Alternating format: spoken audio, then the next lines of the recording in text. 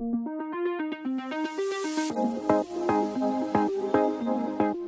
to the God in the Ordinary podcast, an interview show for believers looking for encouragement in how to reveal God in their everyday.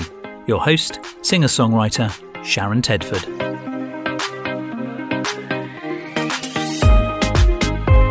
My guest today began his career in advertising but now works with a ministry founded by the late theologian John Stott. He focuses on equipping Christians to be fruitful on their front line and to live whole life discipleship. My guest, LICC mission champion Mark Green.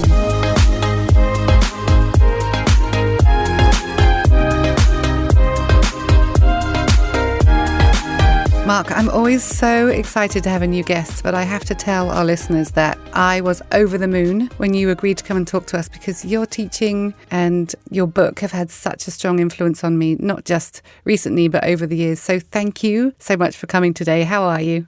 I'm very well. I've got to say, I was pretty over the moon to be invited. When I discovered God in the ordinary, my heart leapt within me, not quite like John the Baptist in Elizabeth's womb, but something like that, to discover a group of people so concerned about ordinary life and God in ordinary life. So mutual enthusiasm right now. That's a good kind of enthusiasm to have. Otherwise, I think it's called stalking. Mark, tell us whereabouts in the world you are. I'm in a place called Northwood in Middlesex, which is on the sort of northwestish edge of London. For people flying in from Dallas to Heathrow, it's about 10 miles from Heathrow, and it's just south of a place called Watford. Okay, so do you admit to following Watford football team, or do you keep quiet about that? I do keep somewhat quiet about it because it's not my team. It's my second team. My favourite team is a team called Tottenham Hotspur, Spurs, who cavalier attacking creative team. I think we'll just agree to disagree on that particular thing. I'm from the South Coast, so Southampton is my follow. Very good. So Mark, here at God in the Ordinary, we ask our guests to share with us a reflection on Isaiah 61, because that passage is so important to us. It helps us to see how God wants us to reach out to the people around us. Would you mind please sharing with us your reflection? Isaiah 61 has a special significance for me this week, particularly the section where God promises that those who were in mourning will rejoice. They will be called oaks of righteousness, a planting of the Lord for the display of his splendour. 7 days ago, on the 2nd of March 2021, one of the men I admired most in the world died. His name was Peter Cottrell. He was the principal of the London School of Theology, where I studied and then worked. Before Peter became principal, the college had been in such financial difficulty that they thought about leaving London. But Peter was convinced that God wanted the college to stay. So we came up with a plan, and the board said, give it a go. Soon after that, Peter and I went out into the college grounds with a spade, a camera, and a sapling oak. Peter started digging the hole. I took the photograph. It was an act of trust in God's leading. We were planting ourselves here anew. But it was also a statement about the kind of people we were hoping the college would form, oaks of righteousness, men and women who would go into all kinds of jobs, yes, into church-paid work, yes, into overseas mission, but also into government and business and health and education and parenting and sport and music, oaks of righteousness in every context. It's there in Isaiah's vision. It's not about raising up an elite cadre of leaders, but about raising up a whole people with deep roots in God, people who will stand faithful and true and live well for him over the long term. They will be people, as the text says, who will restore the places long devastated, who will renew cities. Don't both our nations need that? Those people will be called priests of the Lord and ministers of our God. It's a vision of righteousness lived out in all of life, not only on the seventh day, but on the other six too. That was Peter Cottrell's vision, raising up whole life righteous disciples.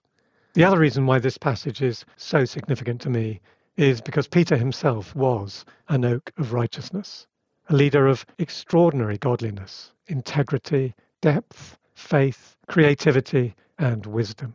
The Spirit of the Lord was upon him. And we all felt grateful to God, privileged really, to witness it. I still do.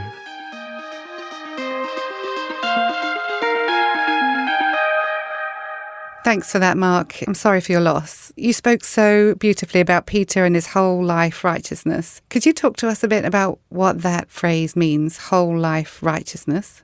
I think one of the great beauties of the Christian life is that Jesus does invite us to walk with him in all of our lives. And when we come into relationship with him, he says we are a new creation. So we're qualitatively different people.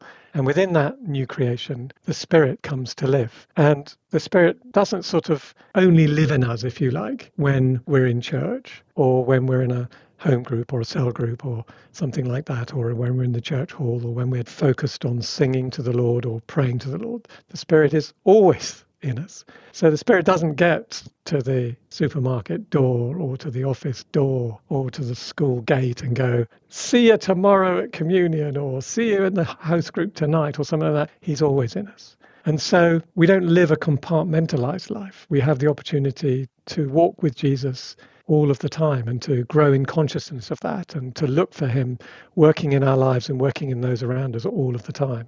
So whole life is, in a sense, the easy bit, being righteousness in all of life. But the idea that every context is a context where we can live out what it means to be faithful and true to him in how we're holding ourselves in any moment, what we're saying in any moment, what we're doing in any moment. That's true. You spoke really beautifully about Peter's righteousness. It makes me want to be like him. But, I feel more like a sapling oak, as you said, than an oak of righteousness sometimes. So how do I start living a whole life of righteousness? What would be the first steps that I could take? I think the lady doth protest too much, but I suspect that the first step you've definitely already taken, which is to recognise that all of your life is significant to God. And that actually is quite a difficult step to take, partly because of, the church culture really across the denominations that we've had for hundreds of years, which has tended to make us believe that the things we do in the church context are much, much more significant to God than the things we do outside. And even within the things outside, there is a sort of hierarchy within those, that actually what really counts to God might be either having an evangelistic conversation with somebody, which of course is important, or doing some kind of direct social action, reaching out to the poor. And again, that's very, very important to God, and it's very much part of Isaiah 61, as you know.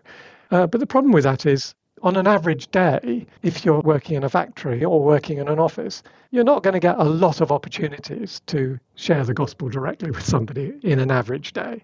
And in an average day, if you're in an office or a factory out in the fields, you're not necessarily going to have too many opportunities to directly bless the poor. So it's very easy to believe, if those you think are the key indicators of the godly life, the key things that God wants us to be about, to believe, well, my life is insignificant. I've really got nothing to offer. I'm just a second-class citizen.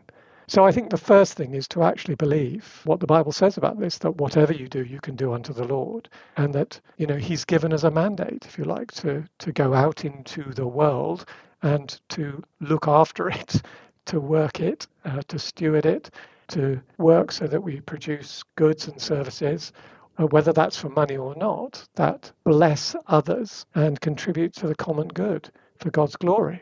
I think you can do that every day in all kinds of ways. So I think the first thing is to really believe what it says. Whatever you do, you can do as unto the Lord, and that it is really important to him. And once you realize it's really important to him, well, then why not involve him? He wants to be involved. He's not indifferent. He wants to get involved with things. And that's what people begin to see. So that would be my first step. And a second is like unto it. That's a really great, important first step. Actually, something that we can all do is believe that what Jesus says is true. I think there's something that sometimes we forget, that what we hear him say to us in the Bible, what he says about us, what he says about himself is true, and we need to believe that and walk in it. So are you saying that if I do good work in the power of the Holy Spirit, that can be fruitful for the kingdom? Yes, I mean, I don't think there's any doubt about it. In a sense, what Jesus says, or rather what Paul says, is to slaves who, were doing, if you like, all kinds of work in the first century world, all kinds of work, not just chores and low-level building work or agricultural work and so on, but a whole range of tasks. He's saying to them, whatever you do, you can do it unto the Lord.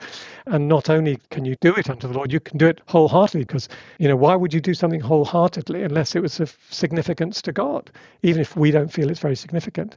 But you're quite right. It's very hard to find a church, for example, a community where people actually believe that what, say, a housewife or a house husband husband does is as significant as what a church leader does, or what a cleaner does is as significant as what a curate does, or what a barmaid might do is as significant as what a barrister might do. We have a kind of hierarchy around these things.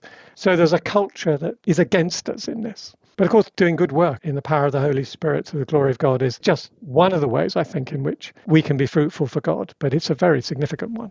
Yeah, you've touched on it a little bit when you talked about whatever your job is, whether you're working in a factory or whether you're a stay-at-home dad or whether you're a doctor, that all of those things are important. But there's a lot of talk at the moment about philanthropic, social action.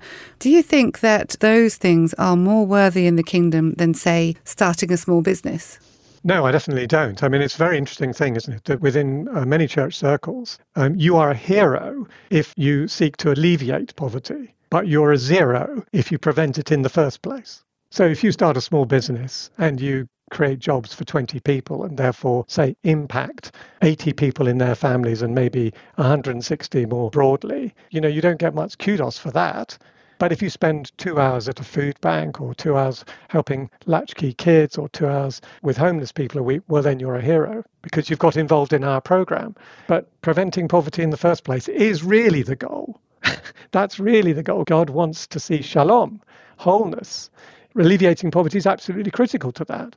But giving people jobs, good jobs, prevents it in the first place. And I think that's a critical thing to see. One needs both.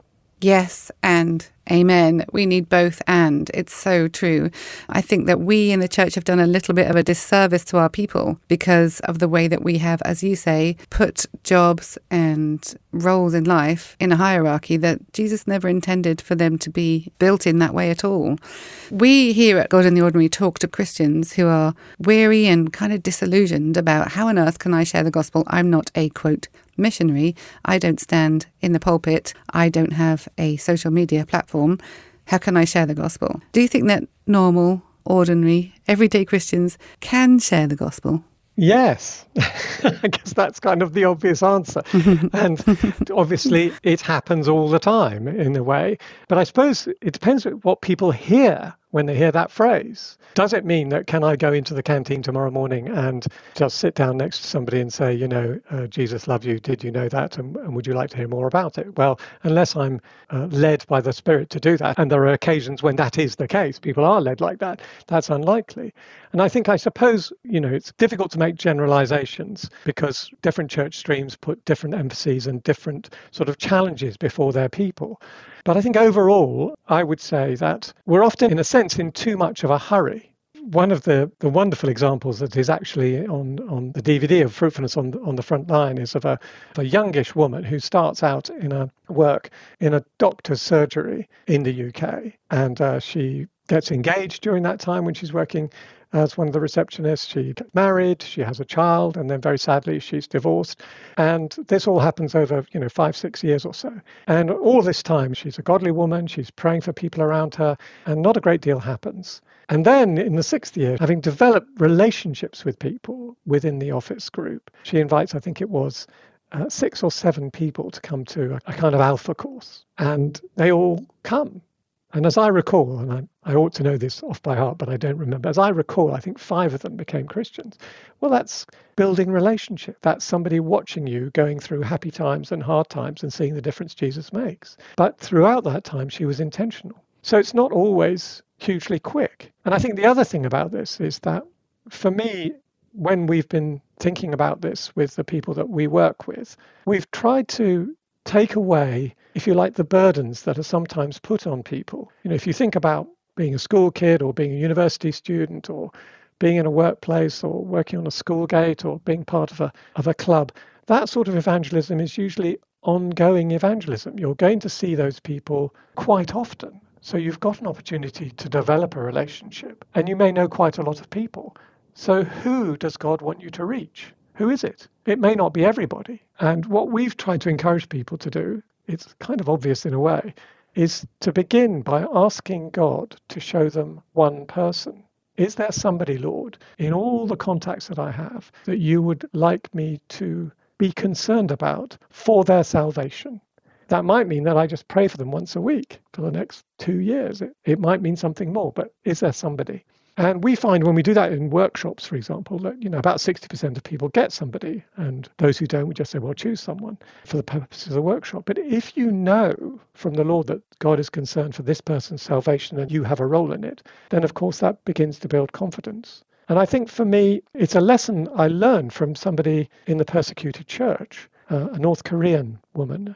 And the story goes that she was sent into one of the camps for her faith. And often when you hear these stories, I think we can be bullied by these sorts of stories into feeling, well, look, here are our brothers and sisters and they're prepared to risk their lives for their faith. And you're not prepared to get up in the middle of a board meeting and say, you're all going to hell, repent now, get on your knees, But how would they do evangelism if they were in our context? Well, what happened in this context was the Lord said to this woman, I want you to share the gospel. And she said back to him, excuse me, Lord, you do know that if I do this, I may get killed, which I think is an entirely reasonable response. It's a little bit like Ananias when God says, I want you to go to that guy Saul, the one who's killing people. And Ananias reminds God that this is the guy who's killing people who follow Jesus. And God says, he's going to be one of my people, so go. So Ananias goes. So this woman says this to God. So God, are you sure? And the Lord says to her, I will show you who, and I will show you how.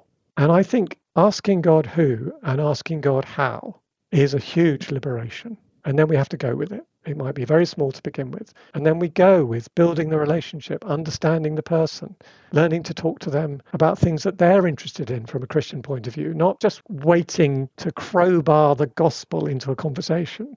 The sort of thing like, it's just a lovely day today, your colleague says, for example, and you reply, yes, it was just like this on the day I gave my life to Jesus. Would you like to hear about it? That's not necessarily the best tactic. And it's a burden then. We're just ticking a box rather than developing a relationship. So can we do it? Yes, we can. And obviously, it's different in different parts of the world. I mean, having been to Dallas quite a few times, been to the American South quite a few times, you're still looking at 40% of people in Dallas, maybe not in Austin, but 40% of people in Dallas probably going to church once a month or more. Well, in the UK, it's about 6%. So it's a very different atmosphere. And we all have to be sensitive to the context in which we're in. Yeah, thank you. We have people listening from all over the world. And so the context from which people are hearing you are all very different. But I want to take a moment and do something that's a little bit illegal in the podcast world. I'm going to ask you, listeners, to pause the recording. We're not supposed to do that because you might not come back. Here's what I want you to do before you pause. I want you to take up the challenge of what Mark has just said to you. I'd love for you to stop for a minute and just say to Jesus, who's the one? Who is the one that you want me to reach out to? And how do you want me to do that? So would you please press pause, go and ask Jesus, and then come back so that Gary, my co-producer, doesn't get cross with me for sending you away. So press pause, go and ask Jesus, who's the one? And how do you want me to share?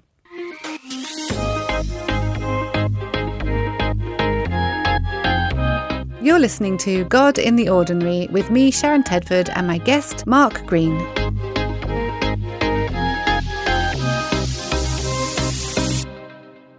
Okay, so now I'm going to imagine that you press pause and I'm going to say, welcome back, because you just came back. And now you have somebody in your mind who you're going to be able to share Jesus with. So, Mark, you talk a lot about the sacred secular divide, the SSD.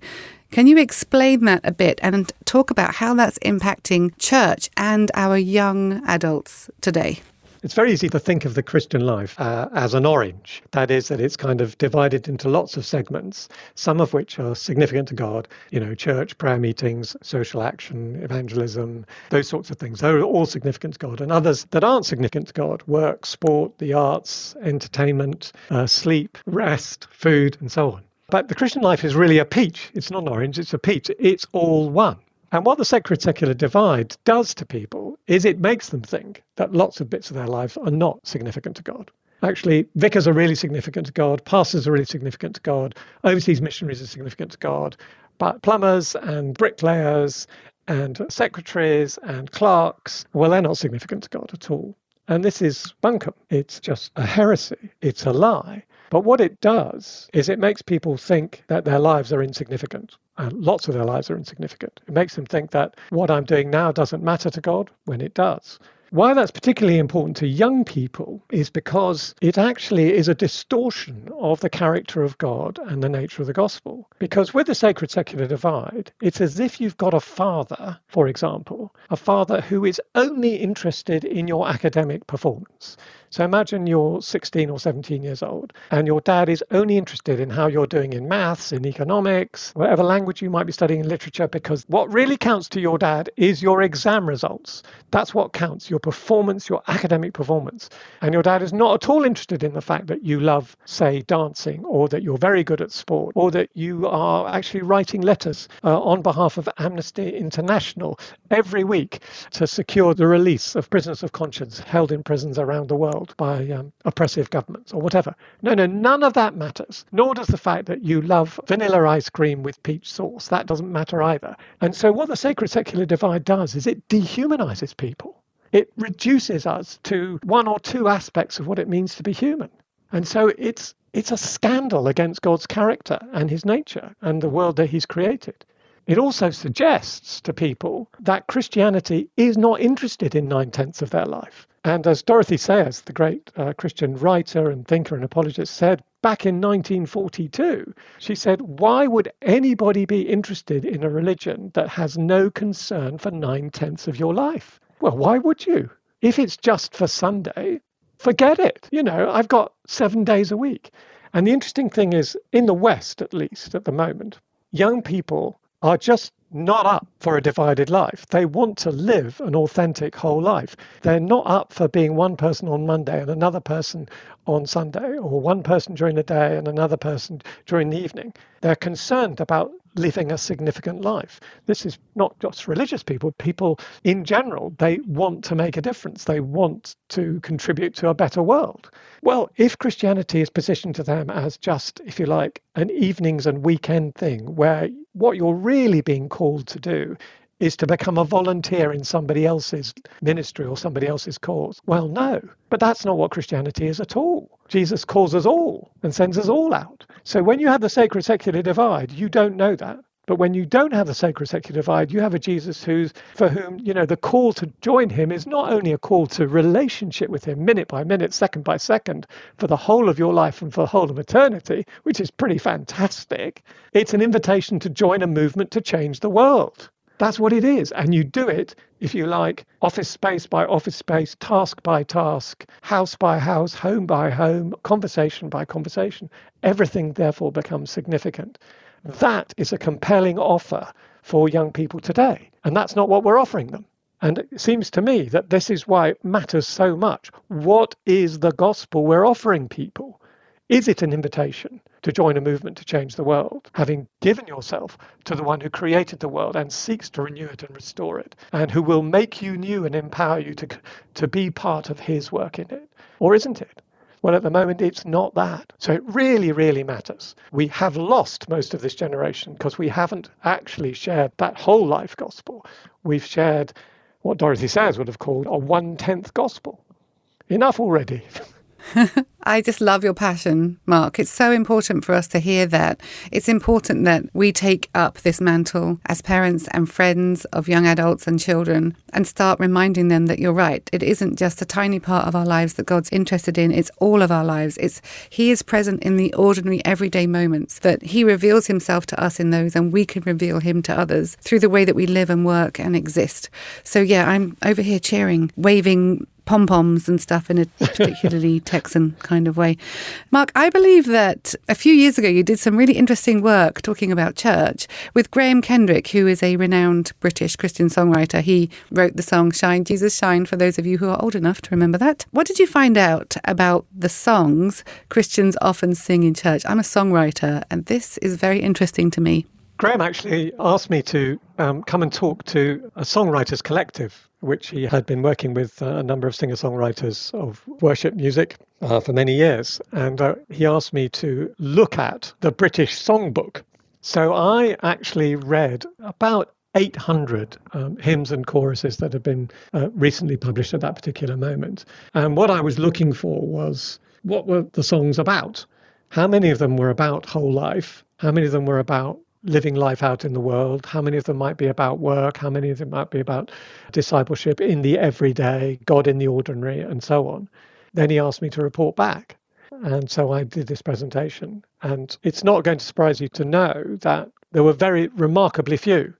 Curiously, as a result of that consultation, a number of those songwriters started to write some songs. Indeed, Keith and Kristen Getty did a whole album, Songs for Everyday Life, that came out of that time. And there's been a beginning in the UK of people grasping the notion of who is this God we worship? He is the God of the everyday.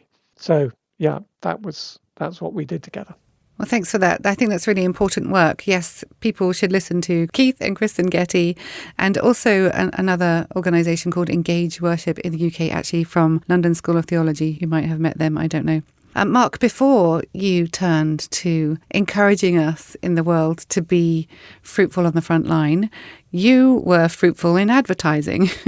Do you think there were things in that world when you were working in the world of advertising that led you to start thinking about how your workplace could be your place of ministry? Well, I don't know if it was necessarily to do with advertising. I mean, I think in the providence of God, I'd moved from London to New York to work in advertising there. And it's an interesting thing. I was being discipled at the time by a lawyer who's in the church who had been very influenced by the Navigators. One of the things was to think about, sharing your faith with your colleagues and so on and so forth, or with people that you knew. And because I was new to New York, I didn't know that many people, at that particular stage outside my workplace. So it just seemed obvious that this was my place where I would think about what did the gospel mean and how to share it. And then for some reason, somebody asked me to do a little session on workplace ministry. And I bought a book called The Christian Employee, which, apart from the first chapter, an absolutely excellent book by a man called Robin Mattox. And I suppose that opened my eyes to a much richer vision of what it could be to work in that place. And then I began to teach adult Sunday school in the church, which is one of the great things that America has to offer. And I wish we did it in the UK, 45 minutes before the service in my particular church. We had 3 classes of 25 people each, and which is about half the church coming, if you like. And they asked me to do on workplace ministry, and I started to do that. Every week after the first week, we got people to share what they saw God doing in their workplace. These weren't all bankers or high flying as they were called, yuppies at the time. It's just an ordinary church with a whole variety of people in it. And by the third week, we had to put a cap on how many minutes we spent of our 45, 50 minutes sharing, because there were so many stories. And I realized at that time that God could work through anyone in any context, and that he wanted to. And that once people's eyes were opened to the range of ways, which was really important, the range of ways that they could be fruitful for God in that context, oh my goodness, stories just poured out of people, and the confidence grew and so on. I mean, there were things I learned specifically in advertising, but I think it was more that I was being discipled at the time, and that was the place I was in. There was a particular social dynamic. I didn't have loads of other friends to go and share with. I think that's really important what you just said then, that you were being discipled at the time, and it was out of that discipleship that this huge and important ministry that you do has grown. That because somebody one-to-one, like we said earlier, somebody spotted you as a one, somebody was discipling you, that you could hear God calling you into something slightly different, a step aside, using the gifts he'd already given you and moving you into something else. So that just doubles down on your meet the one, talk to the one, ask the Lord to show you who the one is, because it could be a start of a conversation about Jesus. It could be a continuing conversation about Jesus. That's so important. I've already said this once, but I'm going to say it again. My favourite book that I read last year was your excellent, can't recommend it highly enough, Fruitfulness on the Front Line, Making a Difference Where You Are. So great. I couldn't put it down, and I drove my husband nuts because I would be cheering at the book, but I wouldn't read him the sections because he's got to read it in context. He's reading it right now. So in it, you outline the M6 model. Could you just briefly tell us what the M6 model is, please, Mark? Yes, the M6 or the 6 M's, whichever way you like it, is a way of helping us understand, 6 ways in which we can be fruitful for Christ. And what we noticed was that lots and lots of Christians are fruitful for Christ. They just don't know it. And we noticed this spectacularly when we were working with some 20-somethings in Scotland. It was 10 people who'd been handpicked by a group of churches to work with us. As it happens, primarily about work. One was a housewife, one was a graphic designer, one was a teacher, one was a head teacher, one was running a football club, one was a doctor, one was a business person, so on and so forth. So a whole variety of people. And we thought they were doing fantastic things, but they just didn't. And the reason they didn't was because they thought the only thing that mattered to God was direct social action and evangelism. We thought, well, that's just not true. So we came up with these 6 M's. And what they are is, and then I'll give you just one example, if I may. The first one is modeling godly character. Love, joy, peace, patience, goodness, faithfulness, gentleness, self-control. You get to do that every day. And if you didn't lose your temper today, well, praise the Lord. That's good. If you've seen a little bit of self-restraint, praise the Lord. That's good. That's fruitfulness. It says it. It's the fruit of the Spirit. And then we've talked about it, making good work in the power of the Spirit to the glory of God. You do that, it pleases the Lord. He's going to give you an inheritance for it in heaven, if you like. And then ministering grace and love, which can be very simple. It can be, giving somebody a Snickers bar or a Kit Kat or going and getting a cup of coffee or just talking to them. Molding culture, making a difference to the way things are done around here, which could just be putting a tea light on the table or bringing donuts once a week into the office. It can be tiny things and it can be big things too.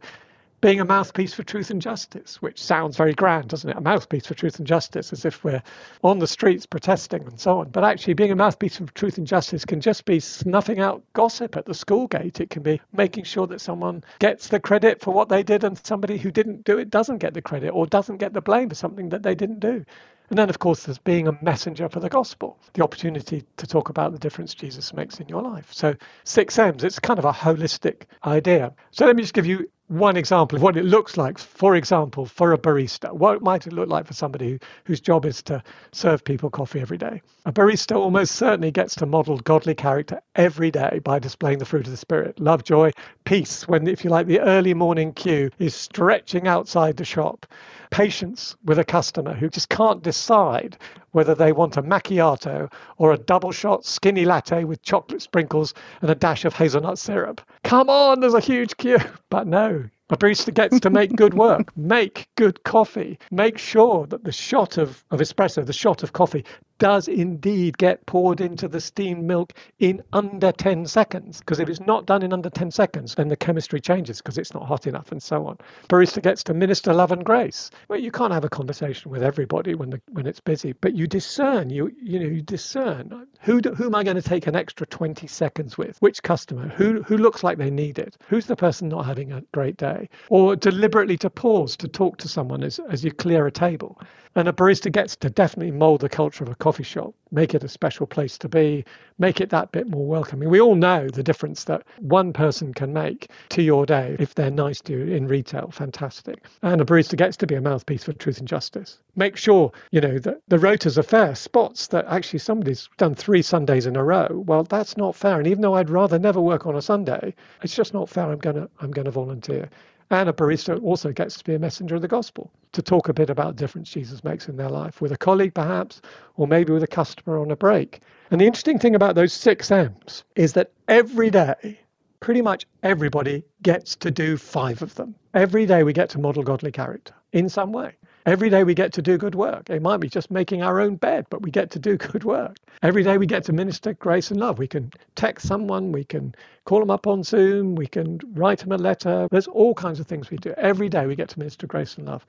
Every day we either contribute to making the culture, the way things are done around us, a little bit better or a little bit worse. Every day we get to be a mouthpiece for truth and justice, sometimes by just telling the truth. That's 5 out of 6 every day. And some days, praise the Lord, we also get to share something directly. But here's the thing about the 6 M's, which I didn't realize when we wrote it really, was that once you go over your day, and this is what we encourage people to do, so where have you seen God at work in you in the last week, in the last day?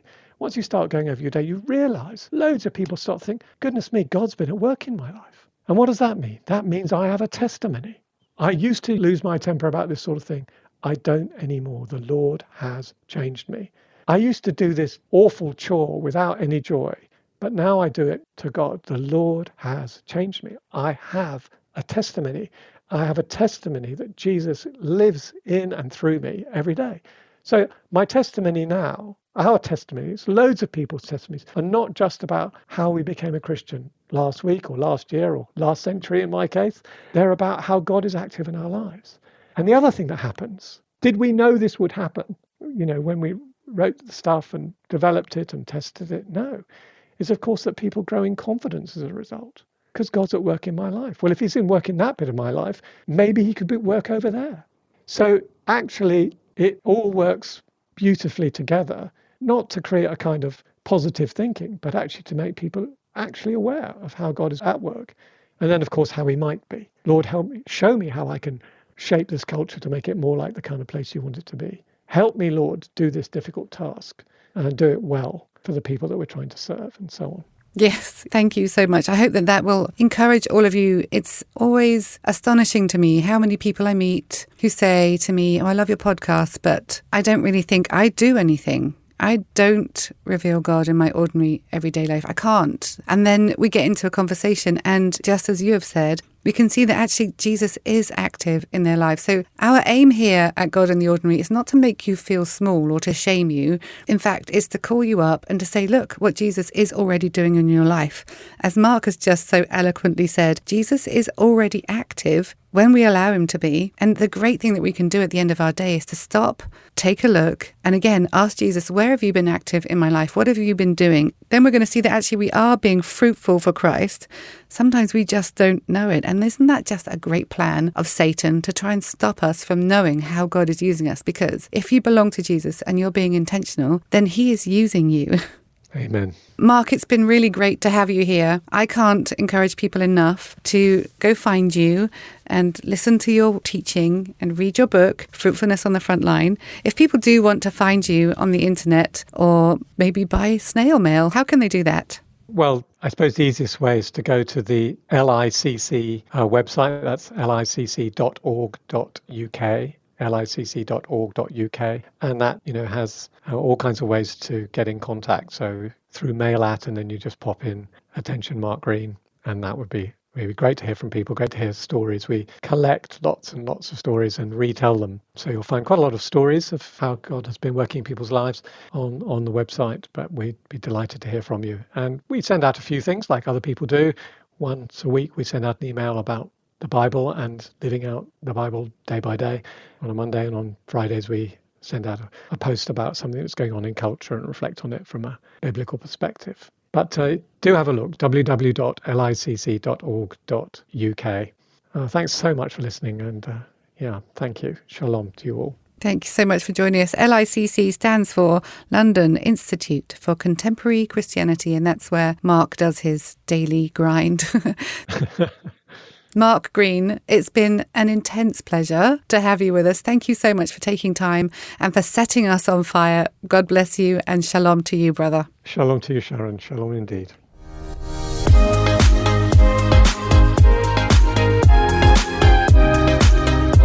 You've been listening to God in the Ordinary, presented by me, Sharon Tedford. My guest today was Mark Green, Mission Champion for the London Institute for Contemporary Christianity. You can find out more at licc.org.uk. That's licc.org.uk.